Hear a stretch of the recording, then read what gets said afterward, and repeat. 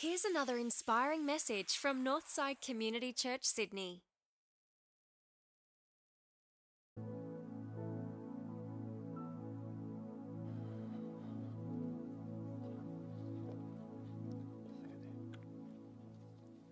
Thanks, Eric and the team. Good morning, everyone. Welcome. It's good to see you. Welcome to everyone online as well. And my name's Barry. I'm the campus pastor at Tramacchi, for those of you who don't yet know me. And it's good to be together today in church, worshipping God. I've just got a question to start with, and that's today, is how would you describe your spiritual life at the moment? Three options, and one would be, it's dry. Another might be, it's a bit like a small stream. It's, there's a bit of life there, but not heaps. Or another, it might be just feeling like my spiritual life is just like a rushing, gushing river at the moment. It's full and robust. We're in a series on fresh streams of life today. And we want to look at what Jesus said. Let's dive into Jesus. Jesus said this: anyone who believes in me may come and drink. For the scriptures declares, rivers of living water will flow from his heart. This is a passage where Jesus is saying that, we know about Jesus, that Jesus is the living water. And what that means is he's the source of our spiritual life. But he wants for each of us to understand that there are rivers and streams of life that can be in us to help us live the life that God intended for us to live.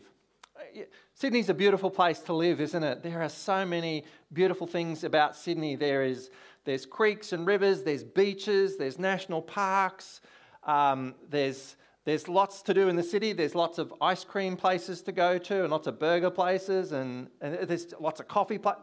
There's just so many good things. And one of the things that you notice about Sydney is, in terms of its geography, there are 6 major river systems in Sydney. There's the Nepean River, which becomes the Hawkesbury River. Then coming down, you hit the Lane Cove River. And then the next river is the Parramatta River. And then down further is the Georges River and then the Hacking River. These 6 rivers around Sydney, they provide for millions of people, but lots of plants and animals as well. They are a source of life. And we're looking at this series, looking at 6 fresh streams of life that are from Jesus, that Jesus himself practiced. And we're encouraging ourselves to explore these 6 because there might be one of these streams or rivers of life that may be more where we're at, and it's also good for us to understand that throughout Christianity, these 6 streams have played a big role in the life of Christians over the years. So what are these 6 streams that Jesus lived? There's the prayer-filled life, the distinctive life, the spirit-empowered life, the word-centered life, which we'll look at next week, the mission or other-centered life. And today we're going to be having a look at the compassionate life. And Jesus lived all of these streams, and we want to look today at this one, the compassionate life.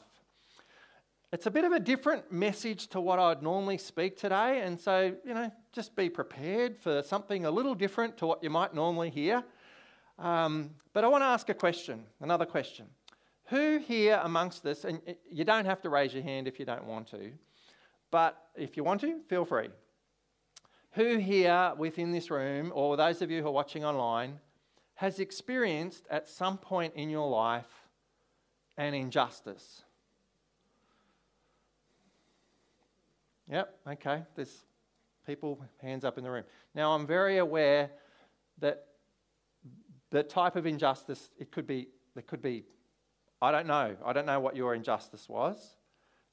I've experienced quite a few, and one of them was when I went to the shopping centre and there was a car park there and it had my name available on it, but someone got in before me. Now, that's a very small, light injustice, isn't it? It was for me.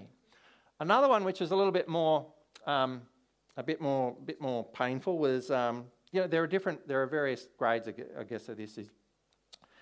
When I did a business degree, when I finished school, worked in a sort of accounting, finance industry area of work, and discovered that the payments that I was meant to be receiving in the area of superannuation weren't happening. Here I was working in the finance accounting area, and I wasn't getting what I was entitled to or due, what was due me. And so I sort of felt, oh, gee, that didn't feel right. Just didn't seem right. It was an injustice. And so we had to get all that sorted out. And I don't know what your injustice is. Some of it could be a pretty deep one. Maybe for some of us, it's you've been a victim of a text scam, and you've pressed that button that says there's lots of them. I get one of them every week these days. There's those ones. There's the perhaps you've been the victim of a bad business deal or a bad business decision, or something's happened and you've become the victim. What do we need when we've experienced injustice?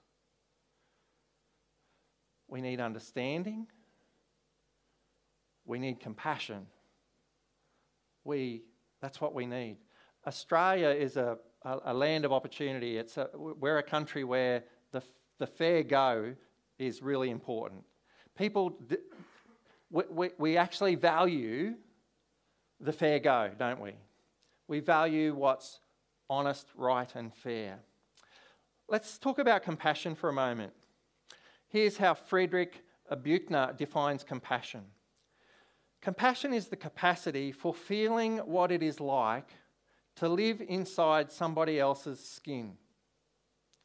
It is the knowledge that there can never really be any peace and joy for me until there is peace and joy for you.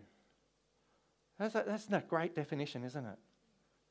It's that recognition that a compassionate heart will want peace and joy for that person.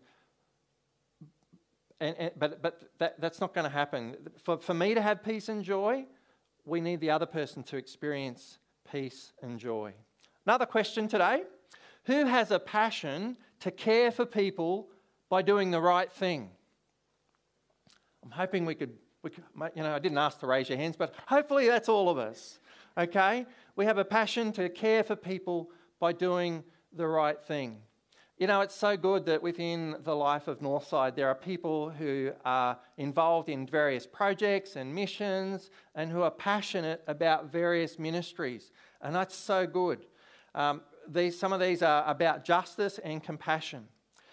Let's look at Jesus. Jesus declared his mission, and he said this in his very first message. He said, "The Spirit of the Lord is upon me because he has anointed me to preach and proclaim good news for the poor, to proclaim the year of the Lord's favour. He has sent me to release the oppressed, to set the captives free, to open the eyes of the blind, and to give good news for the poor." That was what Jesus said as he started his ministry. Why does Jesus start his ministry with this? It's because every person matters. And every person is made in God's image. And every person is a person that needs the love and the grace of God. There was an Old Testament prophet. His name was Micah.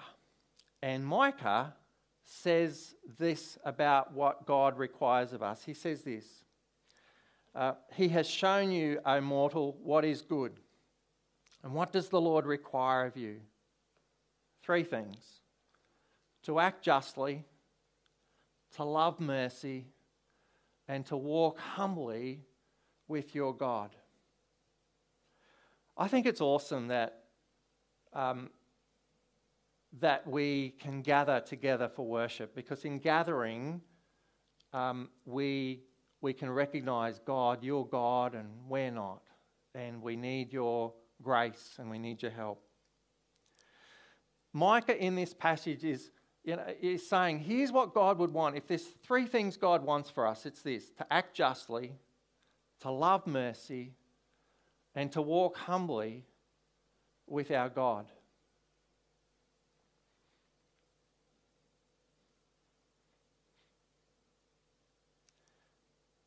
One of the things that's beautiful about church is that we get to sing.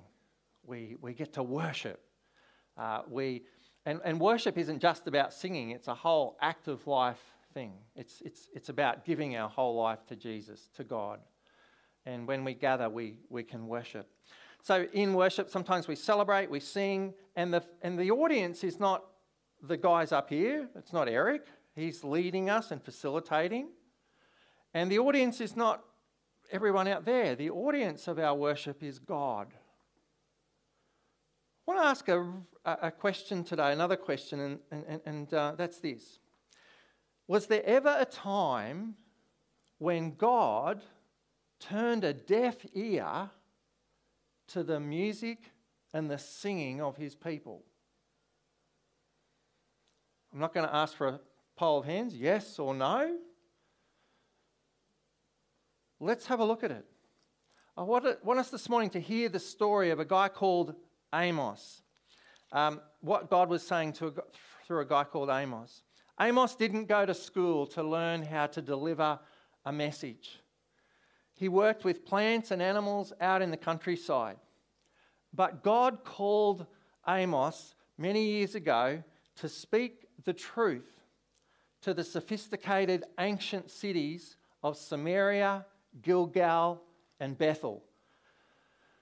And these cities existed many years ago, and God's message through Amos had power to renew the spiritual life of the people living at that time. His message wasn't a popular message. His message wasn't popular then, and I think if he gave this message today, it probably wouldn't be popular today either. Let's have a look at this, because today what I want us to see is that God is bigger than our domesticated view of God. And I want us to see some things about God that maybe we haven't seen before. So let's have a look at it. Amos chapter 5, verse 21 to 24, God says this. This is really strong language. He says, I despise your religious festivals. Your assemblies are a stench to me. Even though you bring burnt offerings and grain offerings, I will not accept them. Though you bring choice fellowship offerings, I will have no regard for them. And he says, away with the noise of your songs. I will not listen to the music of your harps. But then he says this, let justice roll on like a river, righteousness like a never failing stream. Justice is what he's talking about here. What is justice? Justice is concrete action to correct injustice.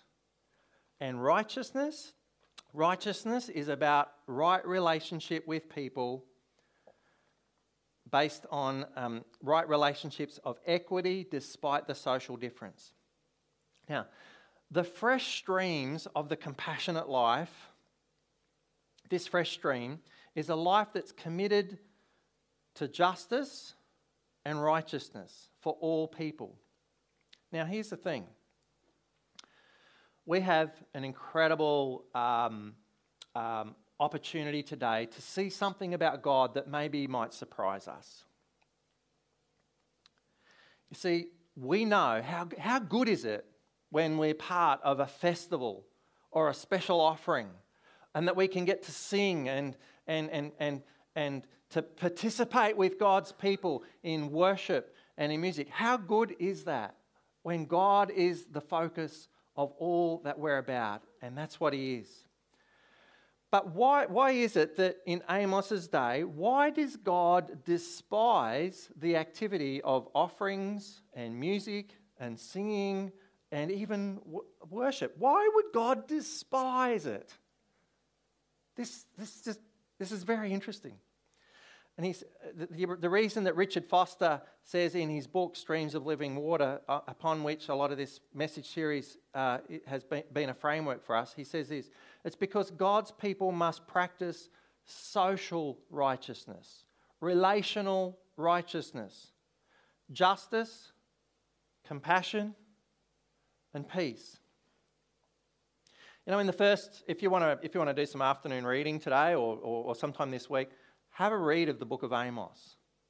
In the first 4 chapters of Amos, Amos speaks for God, who issues these judgments on all these nations, several nations. And the reason that God does this is because there are these blatant injustices that have been operating amongst the people that have become so commonplace that no one seemed to notice.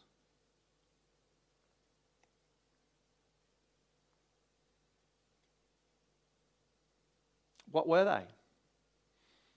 Poor people were being sold into slavery. People with no positional power were oppressed. The weak and helpless were taken advantage of. So in Amos chapter 2, 6 and 7, it says this: "This is what the Lord says, I'll not turn back my wrath. They sell the innocent for silver and the needy for a pair of sandals." I mean, can you imagine a creditor selling someone for a pair of shoes? That's what was going on. They trample on the heads of the poor as on the dust of the ground, and they deny justice to the oppressed.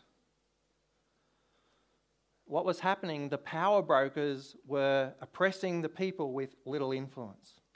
So why is it that in this passage and in this stream, as we look at compassion, because this is about compassion today, but part of compassion is understanding God, who is just and fair and a God of righteousness and goodness. Why is it that God just seems so judgy? Why does God seem so angry? Why is God so upset? Here's the reason. Because compassion involves caring for people. It's about regarding the weak. It's about being fair and just in decisions. So here's a key point for today I want to share with you. God longs for compassion in human relationships. God longs for compassion in human relationships and social structures, because people are made in God's image to benefit from His love, His protection, and His care. Now, if anyone has been a victim of injustice,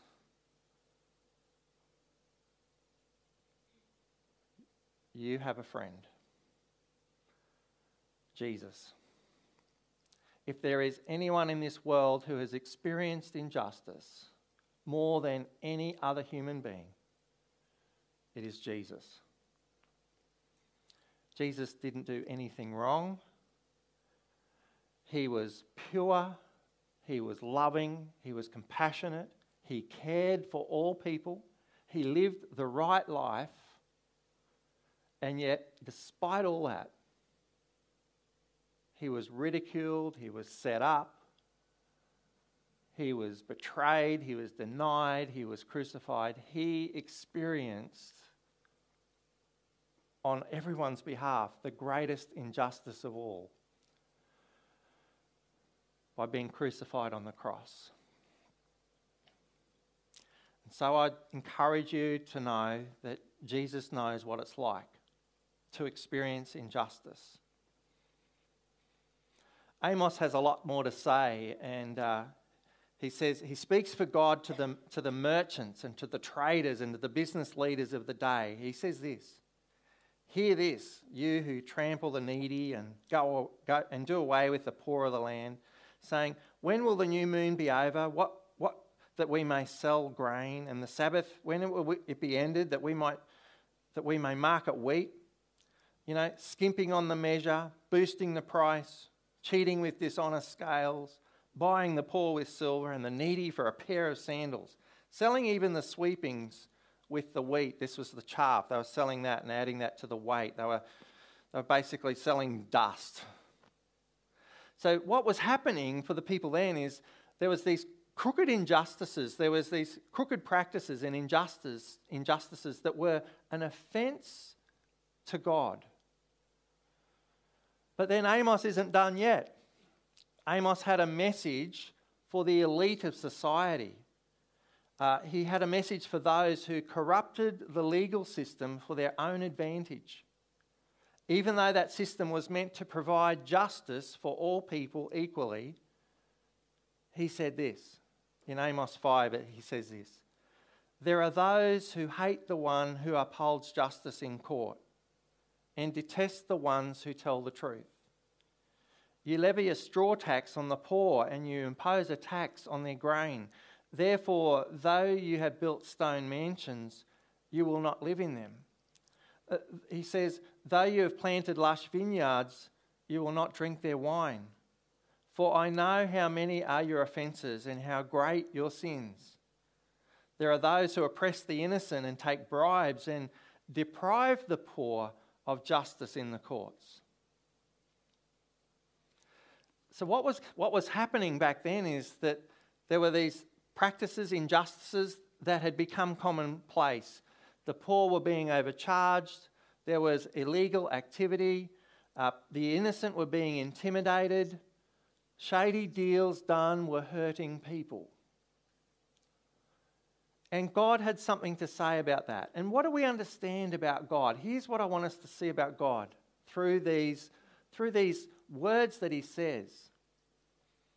Here's what it says. God's dreadful judgments show his passion for justice in society. And we ought not presume upon his divine patience. So when we see God getting angry and upset, when we see him saying these things about people, it's because the injustice was happening and God has to speak to it and address it.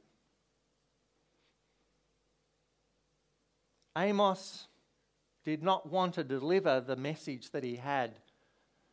I mean, he was just a guy from down the south there of Israel, and he worked with fig trees and sheep. And yet he had to deliver this message to God's people. As we look at this stream of justice, the passage talked about justice is one of those streams of life that can just liberate the Christian faith and can help us in our faith. And for some of you, this area of the Christianity is really important. And there's some dangers with being so focused on justice, because you can become legalistic about being focused on justice and forget to be merciful. But it's important that we become people of compassion. And so today I just want to invite us to consider 3 ways that we might grow in this area of compassion. The first way is this: ask God to break your heart with what breaks his heart. Bob Pierce, the founder of World Vision, prayed a prayer like this. He said, "God, break my heart with what breaks your heart." And in praying that prayer, it transformed him, and it ended up becoming the birth of a great organisation. What is it that breaks God's heart? Amongst our own church family, we have missionaries, Dave and Lil Saxby, over in Ambon, Indonesia. One of the things that breaks their heart is that there are people who don't have the message of Jesus in their own language that they could read. And so that's motivated them to be involved in that. Brendan and Shannon, who we know and love and who were recommissioned here last week, we know that what breaks their heart is that people living in that poor part of Africa don't have the medical attention that they need, and that babies are being born in the way they are. And so they've just devoted so much of who they are to bringing about justice and fairness and equity for people in that area. What about you? What is it for you? Not all of us are going to go overseas and be missionaries, but some of us, it may actually be the vocation that you're involved in now, but there may be something that God wants to stir in you. And so what I'd invite you to do this week, if you've never prayed a prayer like this, God, break my heart with what breaks your heart. I'd invite you now, if you've got a phone, take 20 seconds. Just think of a time during the week where you could pray a simple prayer like this each day for the next 7 days. If you want to grab a phone out, just find a diary time or set an alarm where you might simply pray a prayer like that.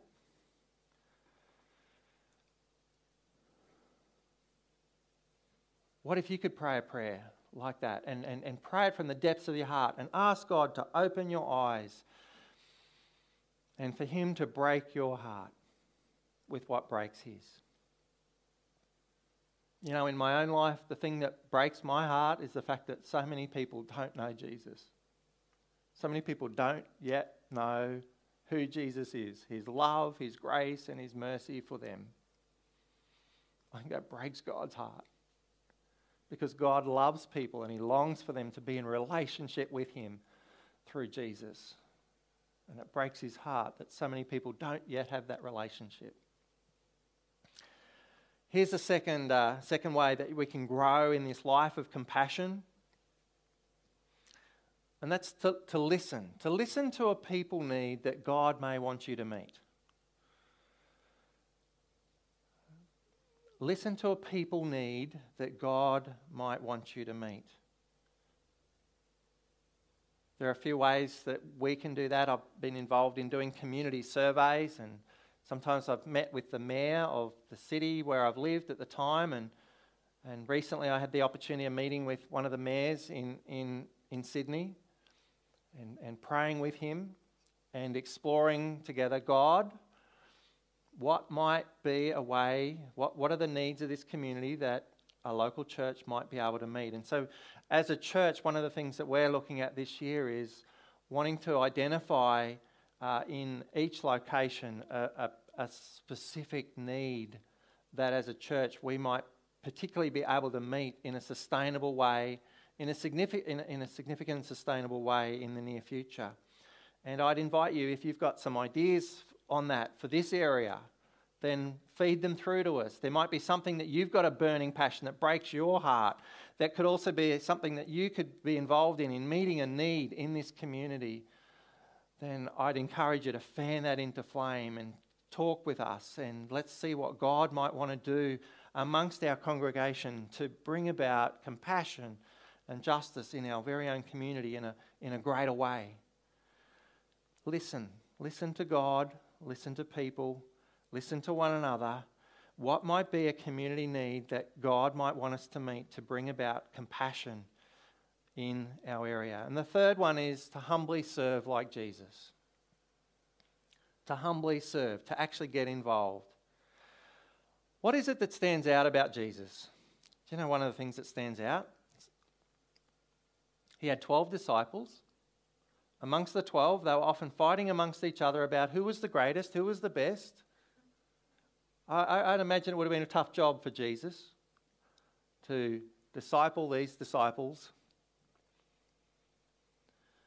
Some of them were overly ambitious. Some of them needed a little bit of a kick in the pants. Some of them were doubters. One of them was in charge of the money, Judas. And Judas didn't like it when Jesus was honoured by the poor.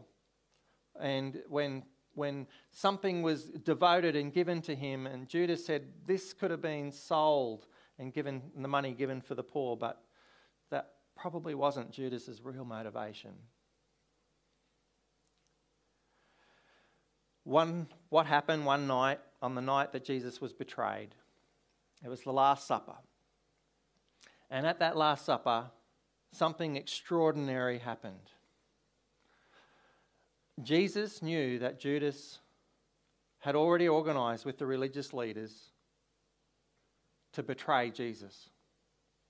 Jesus knew that everything was set in place, that everything was all lined up for him to be betrayed. And what does Jesus do? In John, we read these words, that Jesus, knowing who he was and knowing that he had come from God and was going to return to God, knowing also at that time that Judas was about to betray him, Jesus got up, took off his outer garment, got a towel, got some water, and he got with each of the disciples. And he got down and he washed their smelly feet. He washed the feet of Peter and all the other guys, and he washed the feet of Judas, the very one who was about to walk and betray him. This is compassion at the highest level. This is compassion and grace and humility at the deepest level. That Jesus would wash the feet of the very one who was about to walk and betray him. And guess what, friends? If we're followers of Jesus, we're invited to do the same. Well, thanks for tuning in. If you'd like to find out more about Northside, visit northsidechurch.org.au.